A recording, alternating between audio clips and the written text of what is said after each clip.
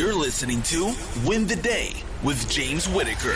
What we do in life echoes in eternity. Broadcasting from Los Angeles, California. Here's your host, James Whitaker. Let's go. Hey winners, welcome back to Win the Day. The quote for this episode comes from Mark Twain and says, "The fear of death follows from the fear of life.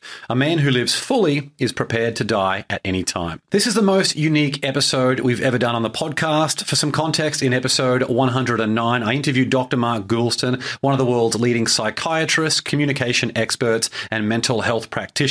He's also been a hostage negotiation trainer for the FBI, a consultant for companies like Goldman Sachs, Merrill Lynch, and Disney, a contributor to the Harvard Business Review, and author of 9 books that have been translated into more than 20 languages. In that first episode, we spoke about his incredible career, how to overcome anxiety and depression, and how to speak with others, especially your teenage children, about mental health. Clips from that episode have gotten millions of views online, and it's because one of Mark's many superpowers is helping us initiate conversations we all need to start having, not just with other people, but with ourselves too. And since we first met, Mark has become a big mentor for me. He's helped me with so much, and he's so bloody good at what he does, and he's good at so many things. And I always look forward to any opportunity I have to catch up with him. And recently, Mark let me in on some big news. It's not my news to share, so I'll leave it to him to introduce it to us in a moment. But this episode is all about recognizing that life is short and must be lived, and how to get clear on what's most important. Before we begin, as always, the right bit of inspiration can completely change the trajectory of someone's life. So there's a friend or loved one out there who needs to hear this episode or could use some help to win the day. Share it with them right now. All right, let's win the day with my good friend, Dr. Mark Goulston.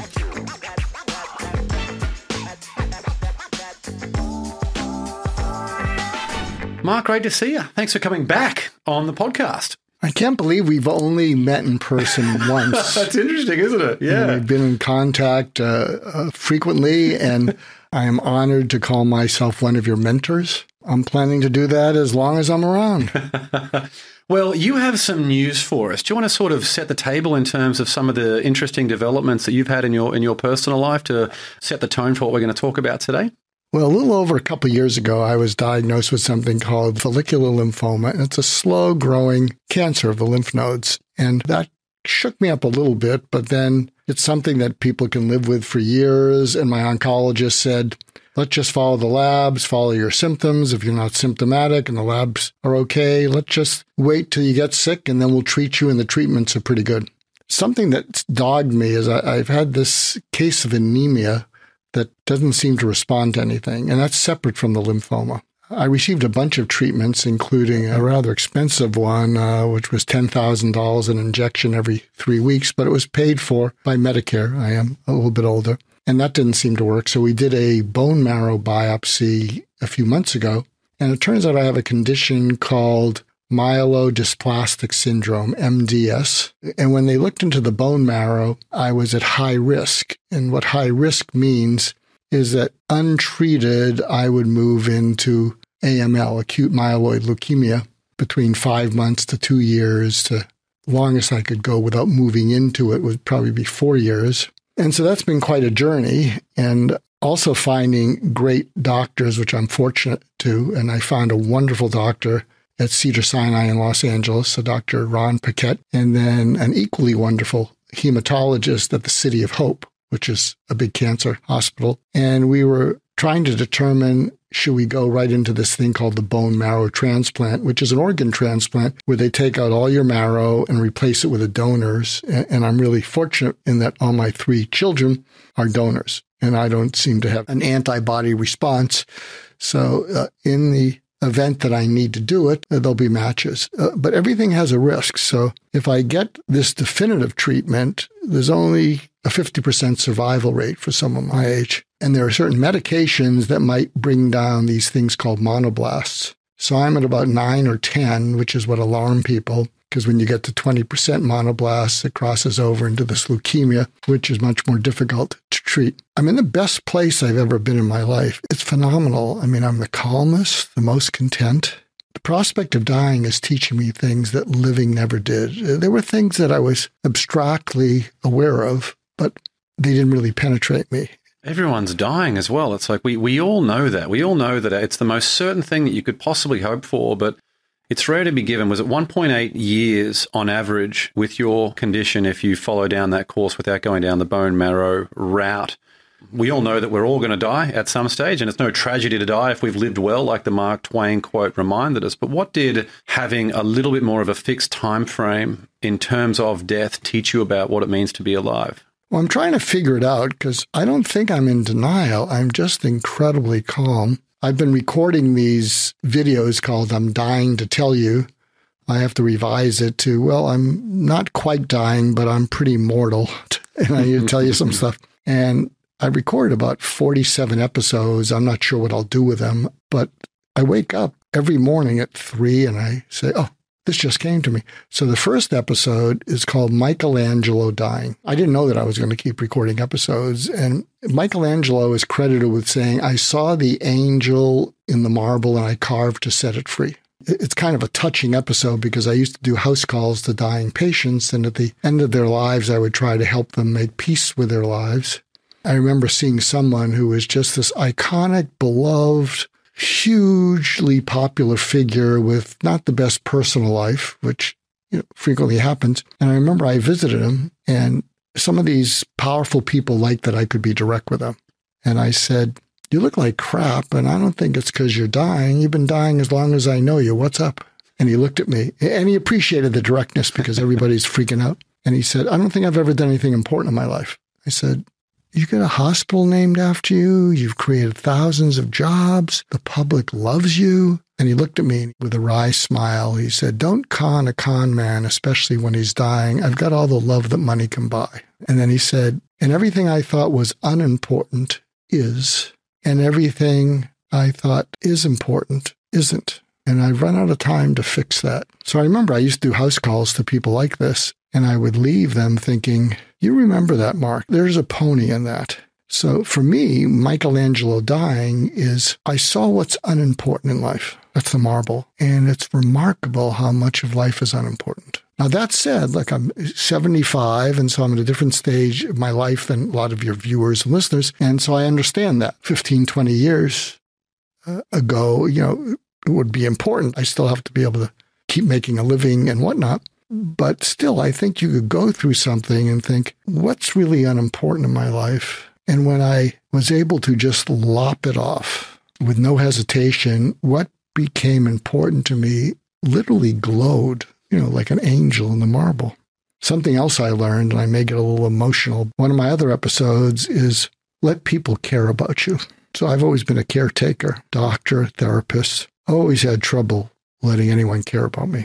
If anyone tried to, no, I'm fine. You just do well. You just get through this. And what happened is apparently there's a few people who care about me, including you. What I discovered is when they would ask me, what's going on with you, Mark? And I started to share what was going on, I just started crying. And I couldn't really control it. I'm right on the brink of it now. I hope it's not a boo-hoo, poor me. It just happens. When I've discovered people caring about me, I say, I'd apologize. I'd be embarrassed. And every one of them, because I'm not sure that I would do this with someone who doesn't care about me at all. And with every one of them, they say, don't you apologize. And I said, well, I don't want to burden you. And a number of them have said, this is not a burden, Mark. This is a gift because this might be one of the more intimate conversations I've had, period, a long time. And it's interesting. Some of these people are very busy and it would often lead, they'd say, look at me, Mark. And, I could hardly look at them. And they say, 24/7, you call me 24/7. And I thank them. And that said, I'm not going to blow the invitation. But I think if you're someone who's used to caring about others and has trouble letting people care about you, there's a lot of people who would like the gift of caring about you. It's a gift to them. Now, we need a little humor because this is a little bit morbid. If you're someone who doesn't care about others, who isn't prone to giving to the world, if you're someone who's a taker, a complainer, or a whiner, you may have already used up all your chips. Yeah, you can see people who post on social media, I broke a fingernail, and they want to get 100 likes on a on a post and seeking that attention. Someone like you who has built up an unbelievable amount of goodwill with people all over the world over decades with your incredible career. Have you thought about communicating broadly with those people to fill them in on exactly what you're going through, to give more of those people an opportunity to express their gratitude and appreciation rather than keeping it to yourself alone? Well, it's interesting you bring that up because you'll post this down the road. But I was waiting for today to kind of go public because I have a client that I've been coaching and they're under a lot of stress and they're taking a very important exam. And I think in our working together, this particular person and their family care about the work I'm doing. And, knock on whatever, I think they'll do well. But I didn't want them to find out about this until they took the exam.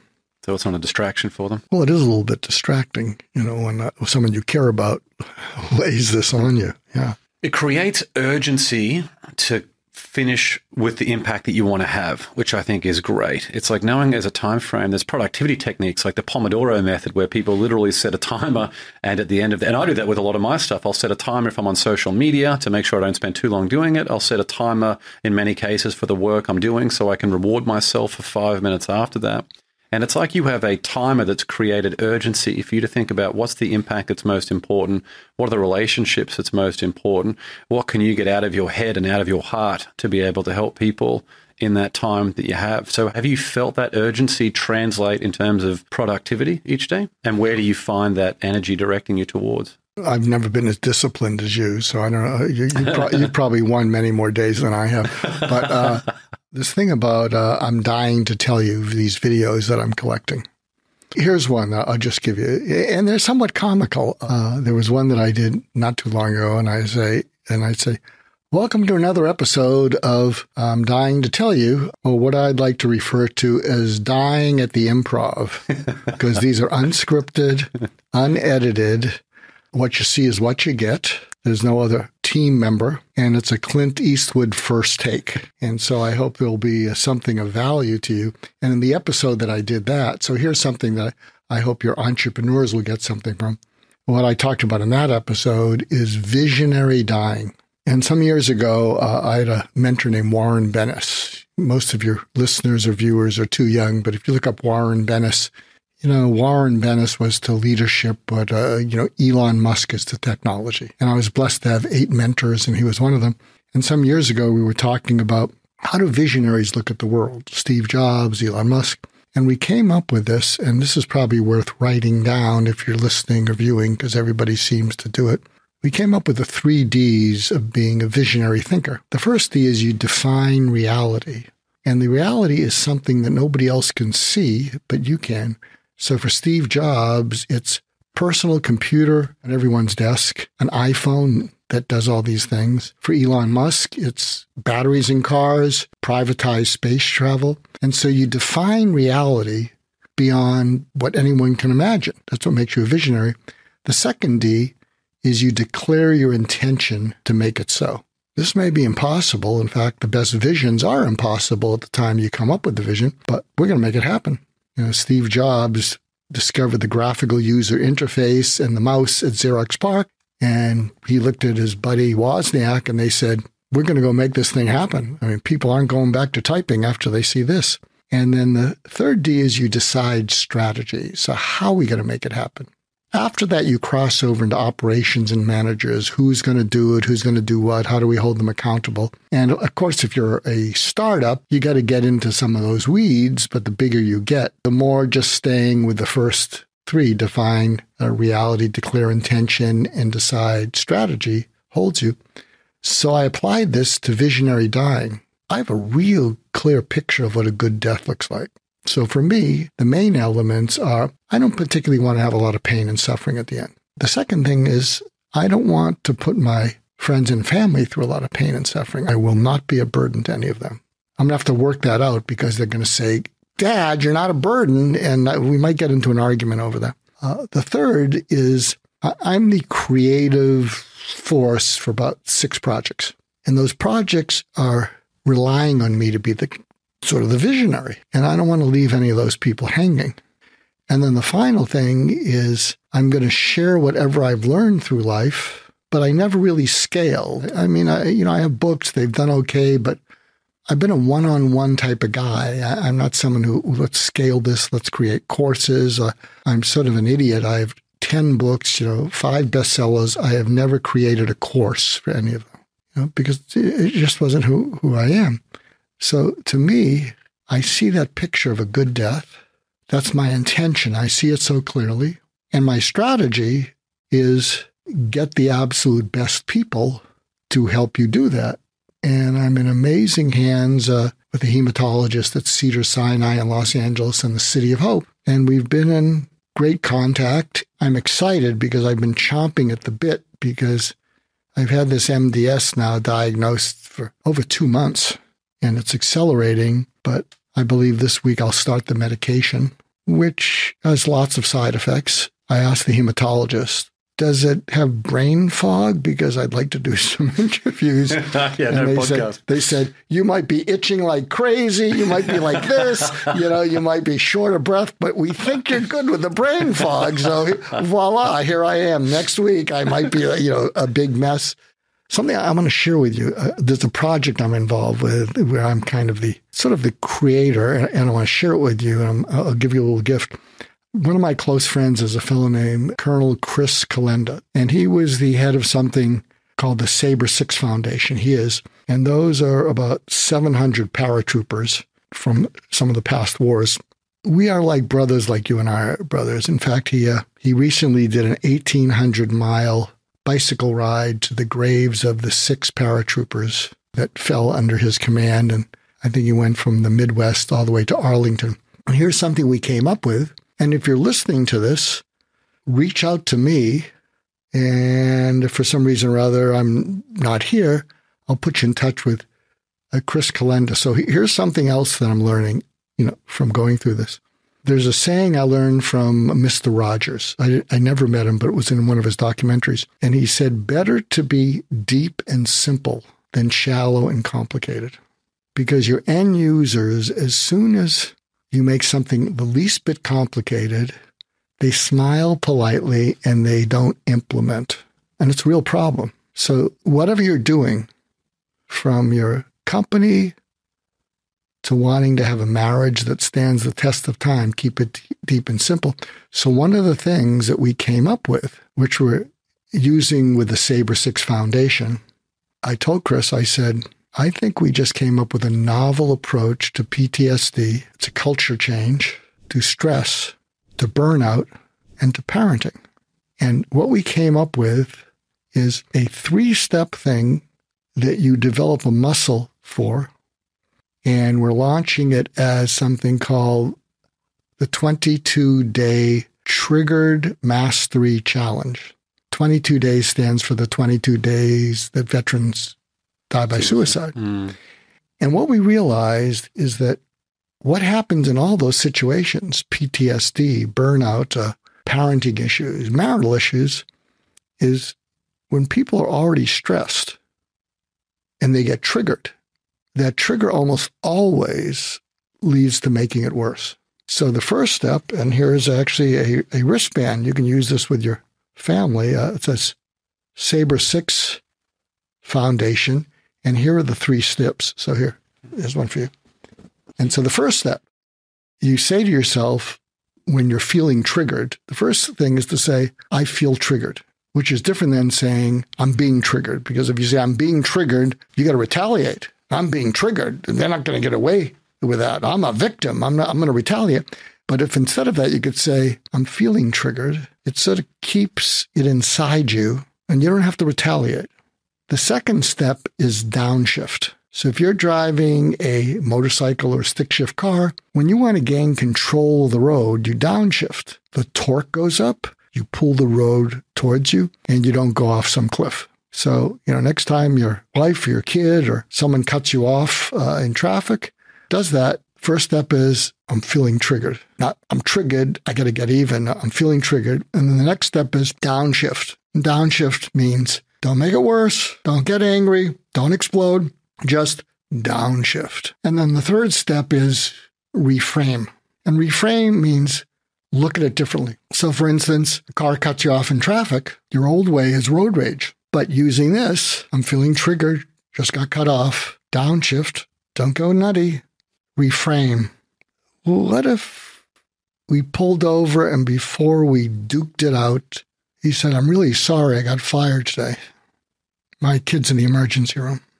There's a good chance, unless you're someone who just likes, you're into road rage, there's a good chance that you'll calm yourself down or that person will calm you down by telling you that.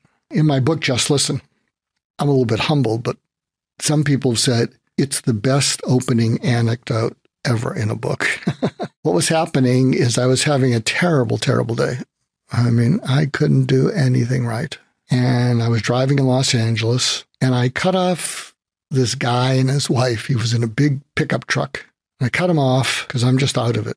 And he honks his horn. And, and I just keep driving, and then I cut him off again. And I'm so out of it. He pulls in front of me with his big pickup truck. I'm like in a trance. And I pull up behind him, and I'm just staring out at into the cab of his truck. And his wife is yelling at him, don't go out, don't go out, don't go out. And I'm just seeing, their silhouettes. And he comes out, and he comes over to my car, and he bangs on the window. And because I'm so out of it, and he's probably a foot taller than me, I lower the window.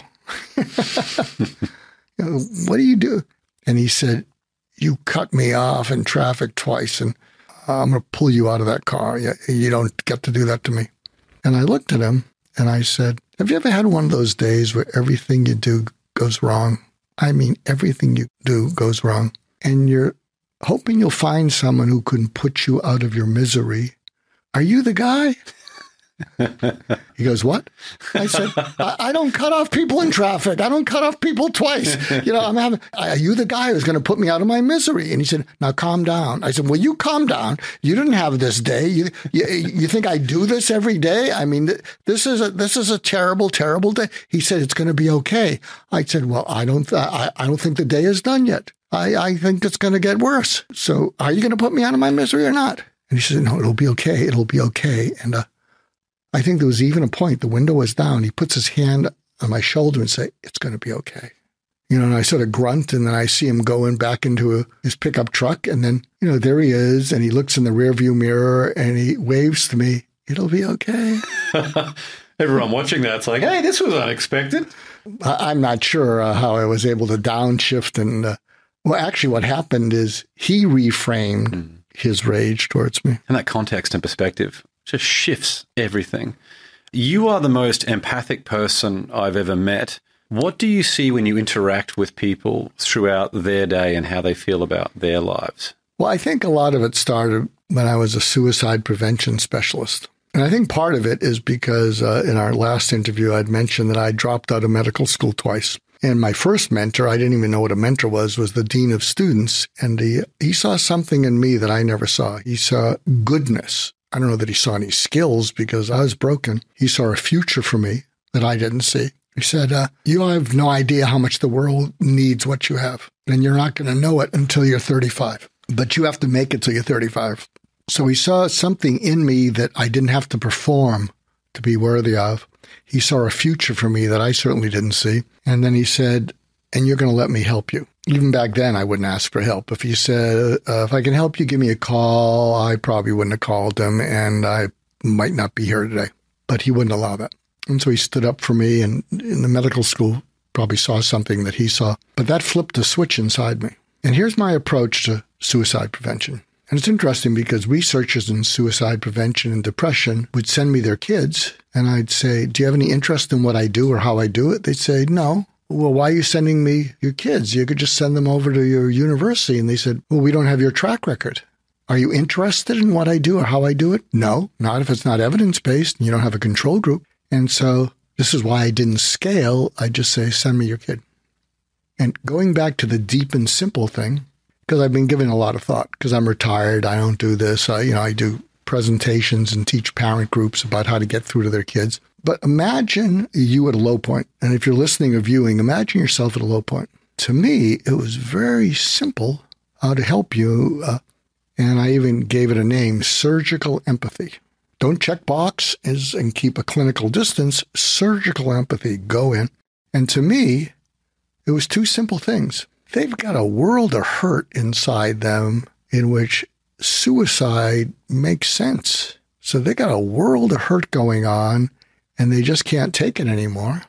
So find a way to lessen that hurt. And also going back to the Michelangelo thing, I know that somewhere inside them, they have hope.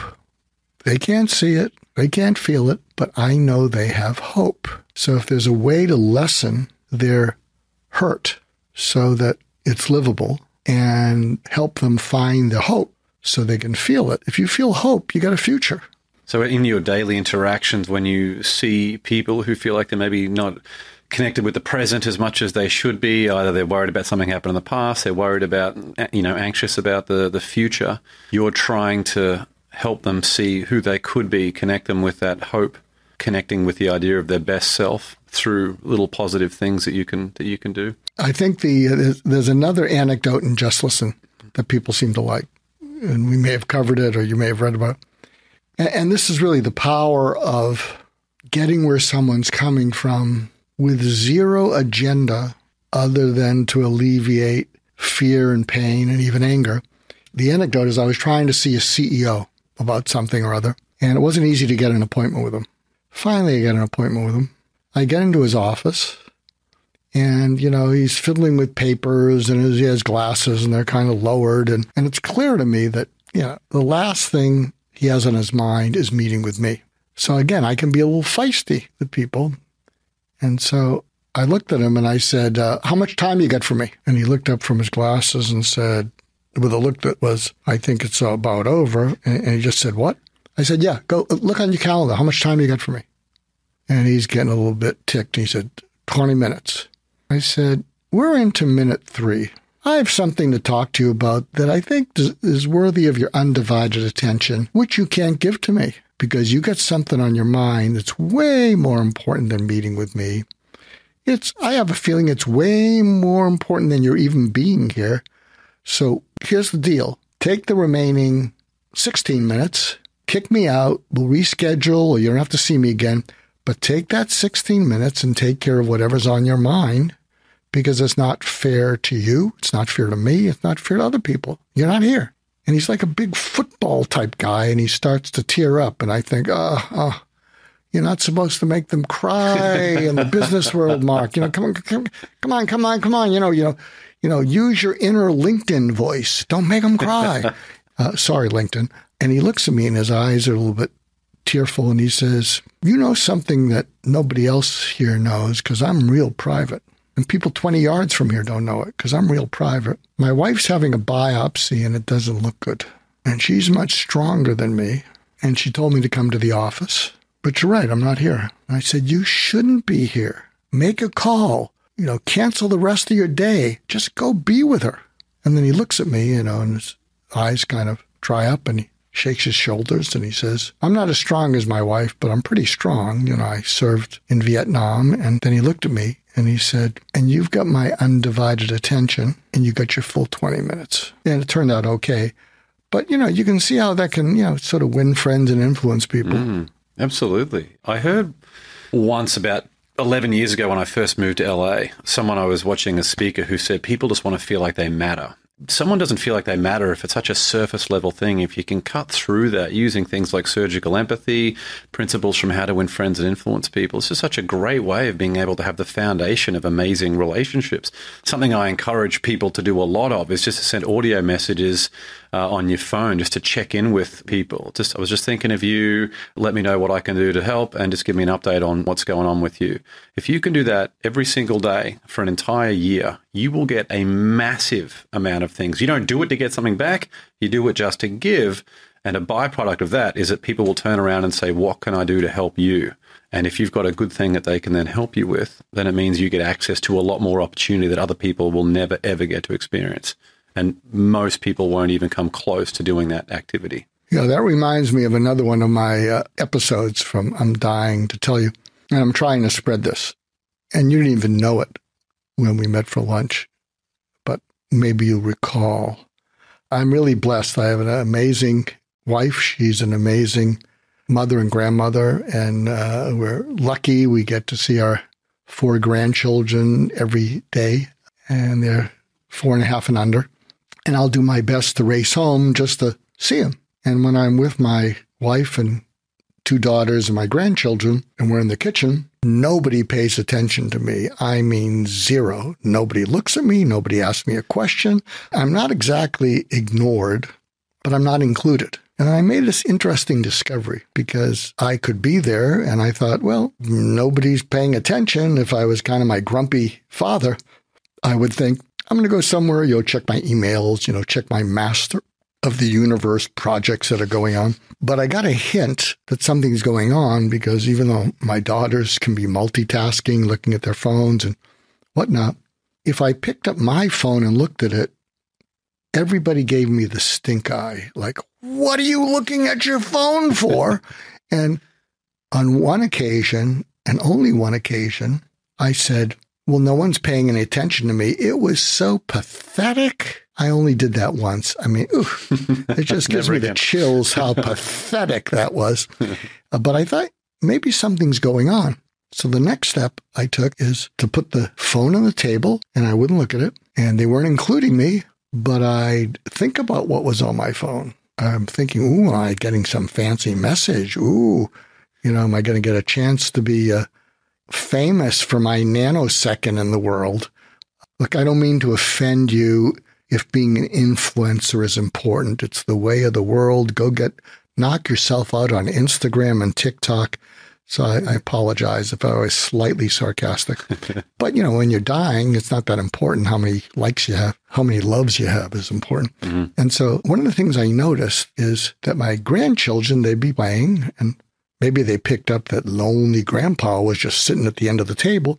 So they would occasionally look at me as they're playing. And then here was the great revelation. I was going to sit there with zero on my mind. I mean, zero, which is getting easier and easier for me to do. And when my grandchildren would look at me, I would bathe them in utter delight. And when they looked in my eyes, they would see my eyes sparkling with a look that says, I am so glad you're here. It hurts. And they would take second takes. They look, they go play, and then they look, and I'm not sure I did a good job doing that with my kids when they were growing up because I was busy making a living. I'd check boxes, I love you, I'll see you later. But, I was racing out. I had to make a living. But this is really special. When I bathe them in utter delight, there's no ego going on. There's no ambition going on that's seducing me away from being utterly, utterly present. And so I'm trying to develop that practice. You can do that with a waiter or waitress. You can do it with anyone. Of course, if they're rushed, they may not get it. But if you're going to a restaurant and the waiter or waitress finishes and says, is there anything else? You look at their name tag and calmly say their name, and you look in their eyes with utter delight, and you say, yeah, Nancy, thank you. And they'll look at you like my grandchildren do, and they'll go, okay. And then you watch them walk away from the table, and they shake their shoulders like, what the heck was that? Real listening is so scarce, isn't it? When someone actually, real communication, it's so rare, which might lead into this next question I wanted to ask you. What do you want to be most remembered for? He gave more than he took. And what about a message for your children? Is there anything in particular that you want them to always remember, or a piece of advice that you've given them, or just a message that they should carry in their hearts forever? Just remember that I love you beyond life. And if you're ever feeling alone or lonely, then you can remember that. And it helps you feel a little bit better. That's really going to help me rest in peace.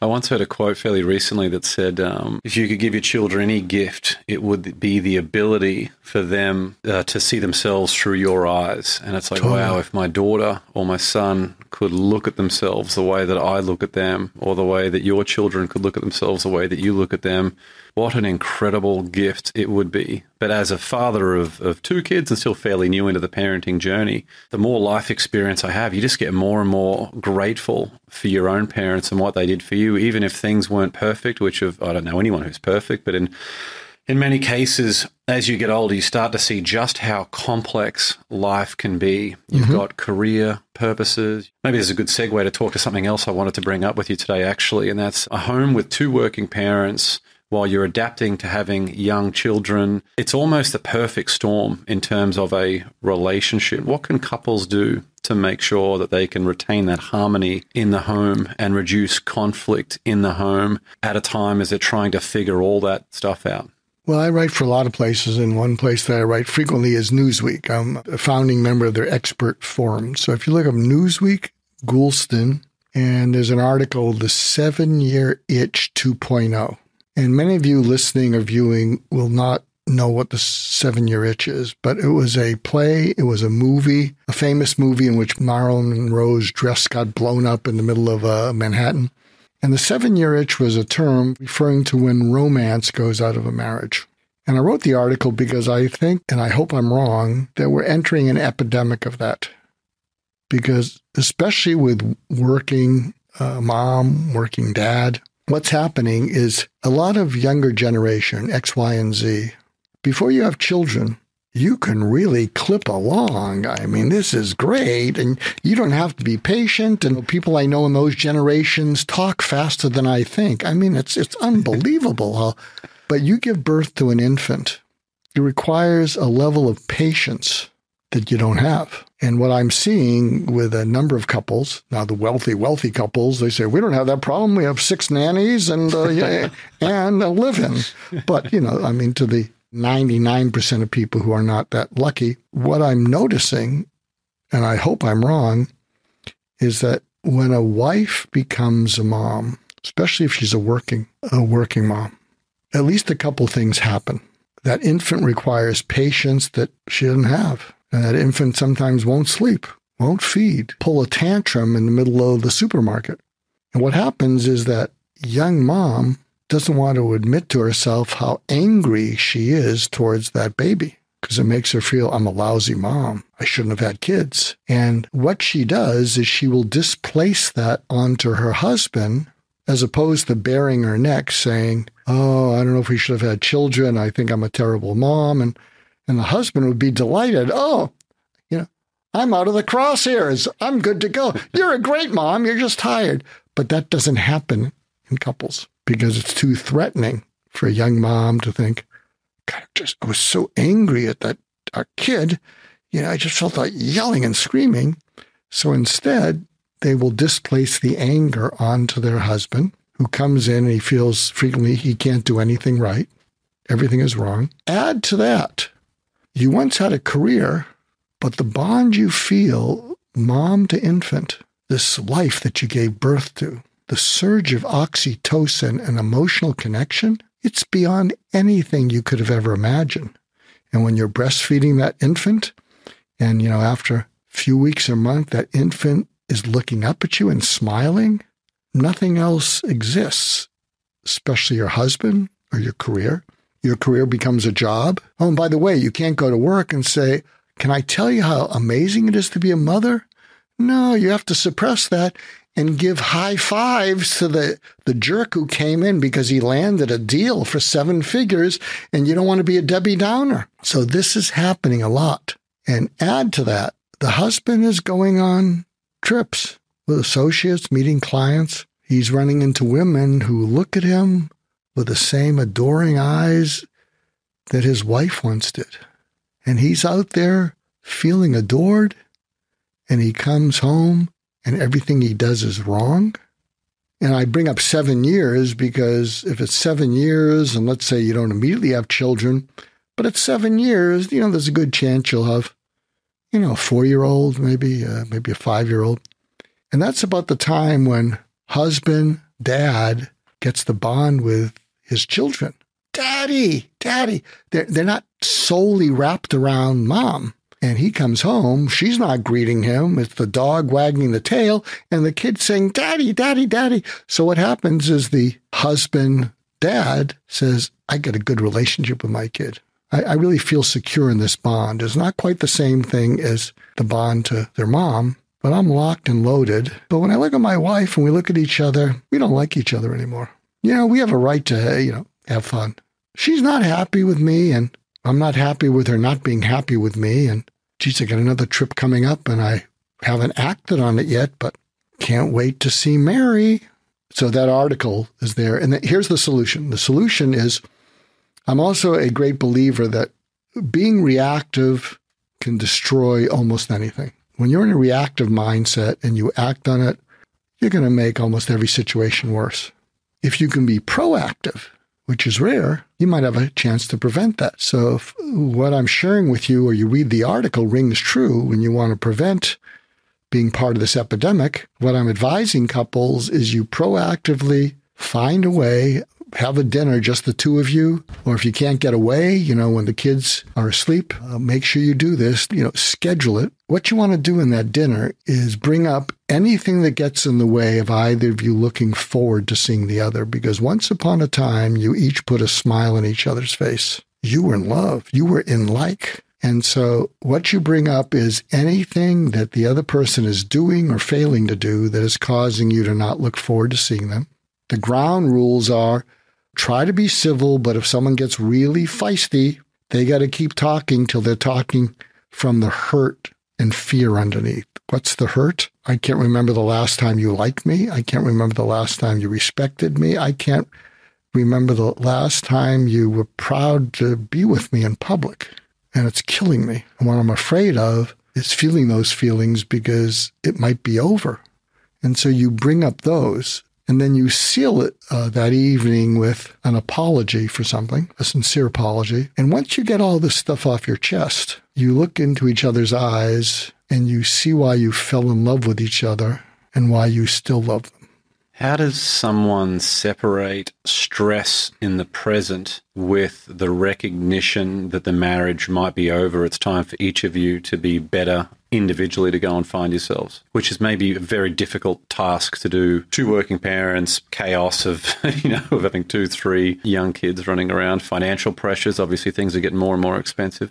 I think what would be a helpful deterrent is to play it out what the casualties in the family will be if you get divorced. What you're introducing your children to, the potential of the alienated parent syndrome, which is murder, the potential of children acting out in very destructive ways. Teenagers often hit a level of rage that chills everyone, including them. They don't even know what they're enraged about. And that rage is very close to very destructive behavior. So you might want to play that out in your mind. They talk about the importance of role models in life. They're so helpful in developing resilience. You might want to play out not wanting to be like certain role models who got divorced, in which the whole family just fell apart. Who is it more important for you in your role as a psychiatrist and other mental health practitioners? Is it more important to talk to the parent, or is it more important to talk to that teenager who's feeling all of that rage? Well, I think it's equally important to talk to each of them. I know this goes against what's conventional, but you can have something where everybody in the family has their own therapist. The couple, the husband, the wife, the kids. First of all, no one can afford that. Second of all, you really run the risk of, this is one of the challenges of being a therapist, is you need to develop a rapport enough so that your patients come back. And then you try to leverage the rapport so that you can share with them things that might not be easy to hear, but they need to hear. So something I would say to you, here's a little bit of coaching, because I think the world of you, and you're one of the loose ends in my life, so I can't die too soon. I think presence is really important.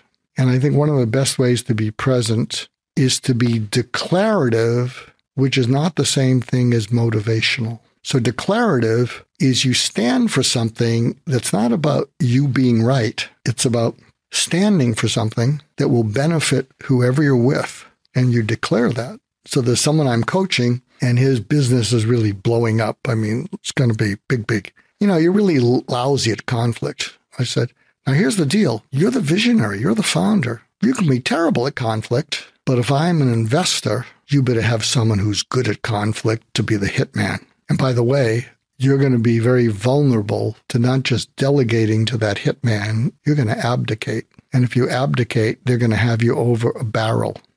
So you got to be really clear. that when you fill in functions that you're not good at, that they're in a position to take advantage of you, and you have no idea what you're in store for.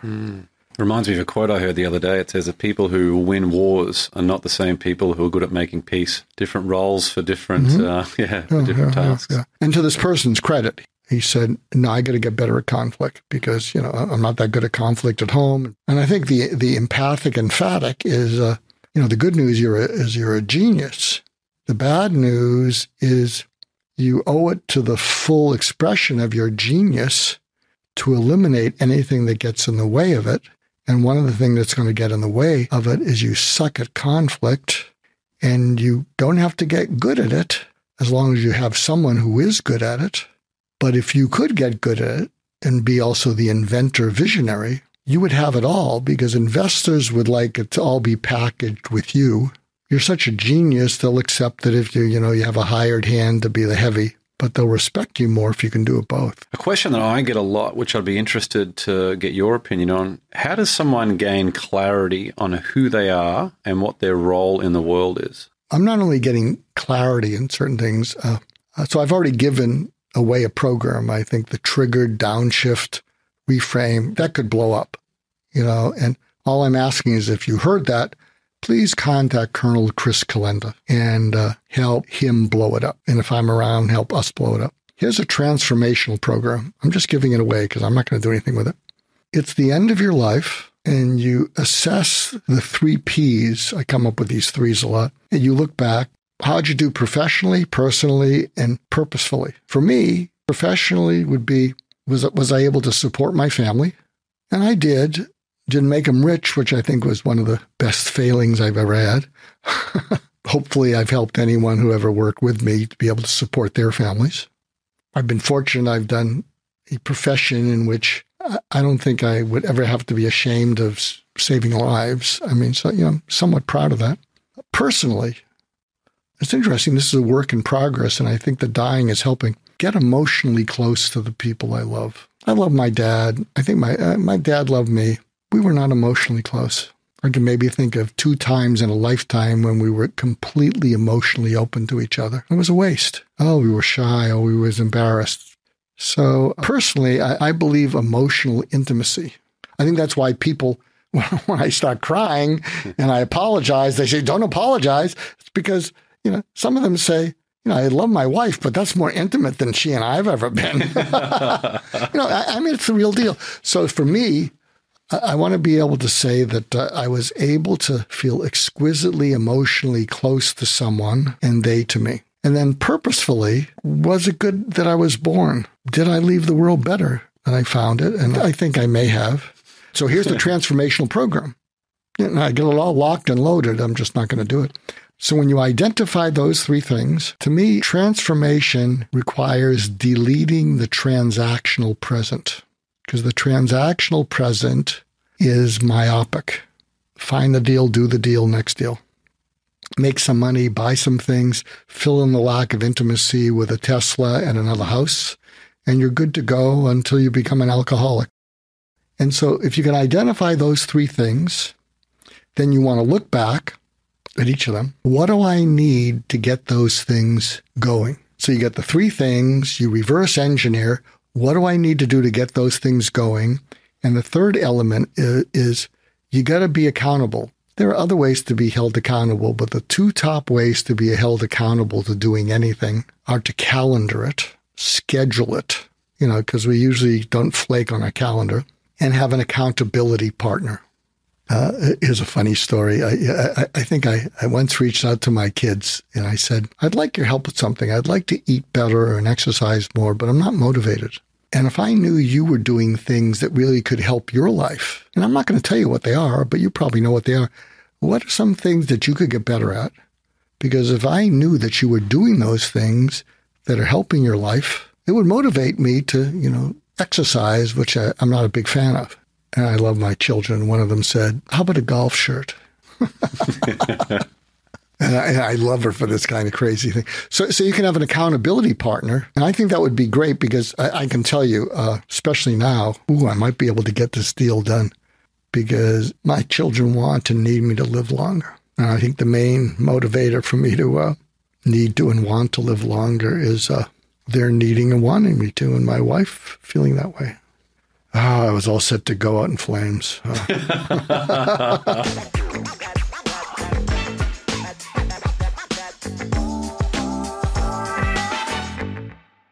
This leads to the rocket round, where I've crafted 10 new questions just for you, since you already answered the rocket round last time you were on here. So, number one, what piece of advice you were given do you think about the most? Well, I'm sure I shared this on the last show. I collect quotes, and I got some doozies.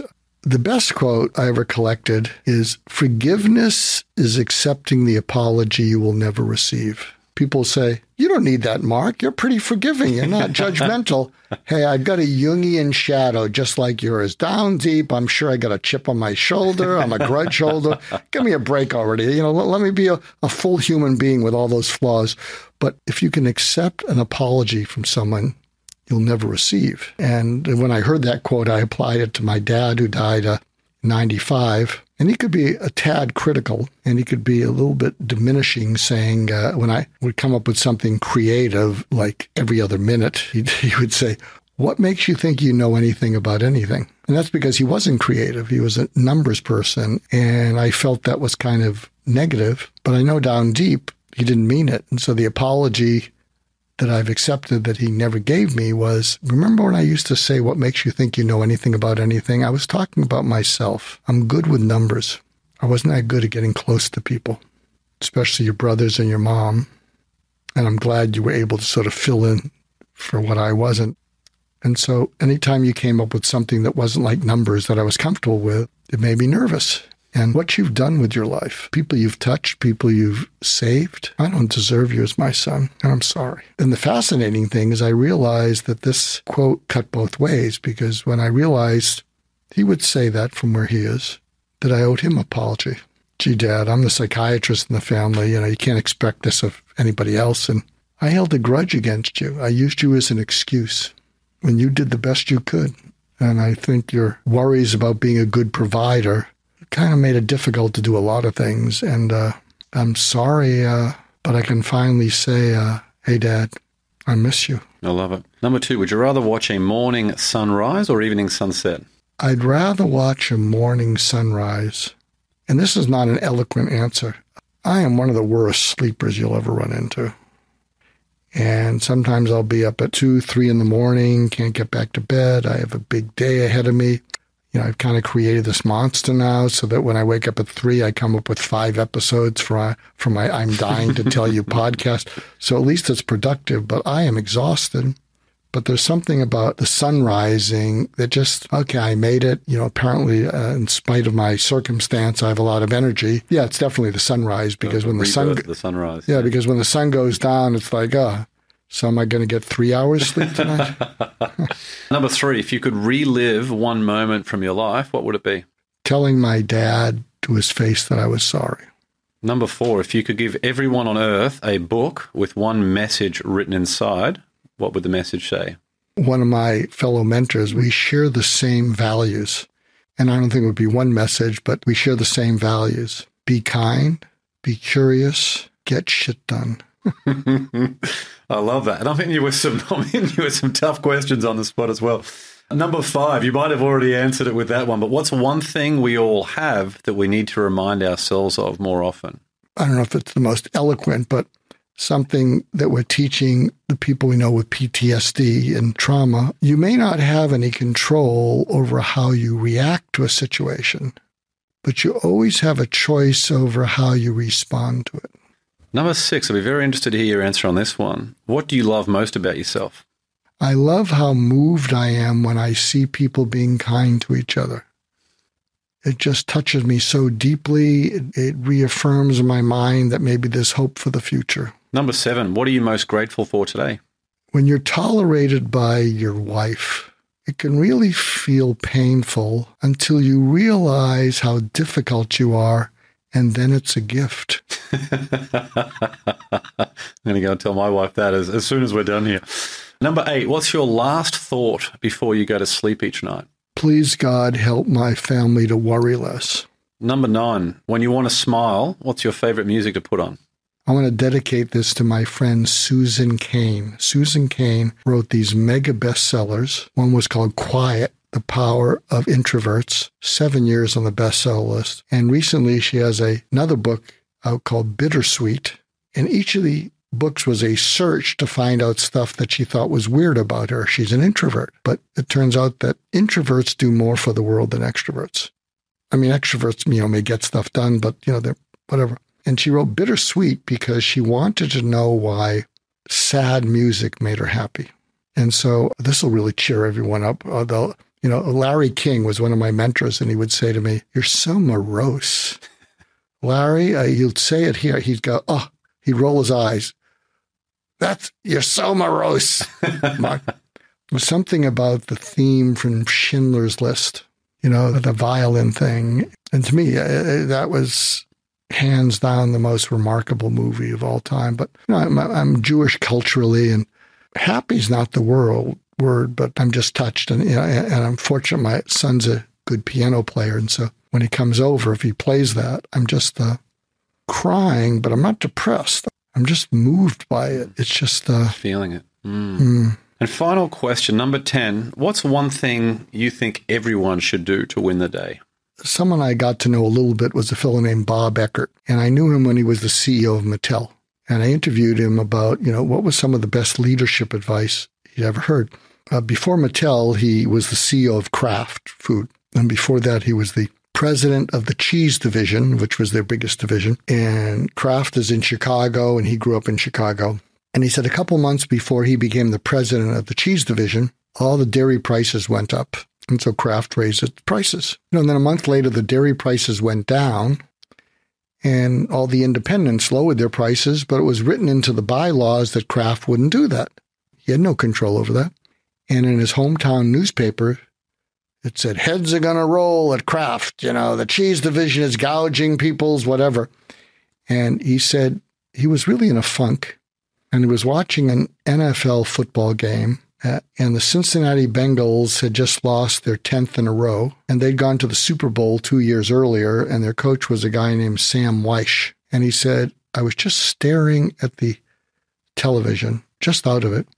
And the reporter said, 'Hey, Sam, you're going to be fired on Tuesday. What do you think of that?' Because he thought heads were going to roll at Kraft. And he said, Sam looked out of the TV. I thought he was looking at me, and Sam said, 'It really doesn't matter. I'm going to be fired on Tuesday. I know I'm going to be fired on Tuesday. Everybody knows I'm going to be fired on Tuesday. The only thing that matters is what can I get done between now and Tuesday to make the Bengals a better team?'" And he said after that day, he adapted that so that, and one of the ways to help him go to sleep is before he'd go to sleep, he'd make a list and he'd say, "What can I get done by the end of tomorrow to be a better dad, to be a better husband, to make Mattel a better company?" And I'd write it down, and I'd be able to sleep, because even if I woke up and changed it, I wouldn't be racing ahead to something, that might or might not happen. He said that's what he was doing. I was racing ahead. Oh, my God, am I going to get fired at Kraft? And his whole approach would be, what can I get done to make Kraft a better company? So I think one of the ways to win the day and maybe get some sleep is before you go to sleep, write down, do sort of a 360 of your roles and say, what can I get done by the end of tomorrow to further my business, be better in my roles as a husband, a wife, a father, a mother, or a child to an aging parent, and write those things down. And then, look at them in the morning and see what you want to do. So good. Well, there are a bunch of ways to connect with Dr. Mark Goulston, and we'll link to all of these in the show notes. You can follow him on Instagram at Mark Goulston, grab a copy of all his books on Amazon, and visit his website, markgoulston.com. An absolute pleasure, my friend. Thanks so much for coming on. Well, I'll see you from the other side. Thanks for joining me on another episode of the Win the Day podcast. We want to hear your thoughts on what we covered today, so drop a comment on the YouTube version of this episode with your favorite takeaway, any questions you have, or what actions you'll be taking as a result of what was shared in this episode. And if you found value in the Win the Day podcast, leave a 5-star rating on Spotify and Apple Podcasts. You'll find a link to both of those in the show notes. It'll only take you a few seconds, and more ratings really helps other people discover the show so they can get the mindset upgrade they need, and we can bring more winners into the Win the Day movement. That's all for this episode. Get out there and win the day. Until next time, onwards and upwards, always.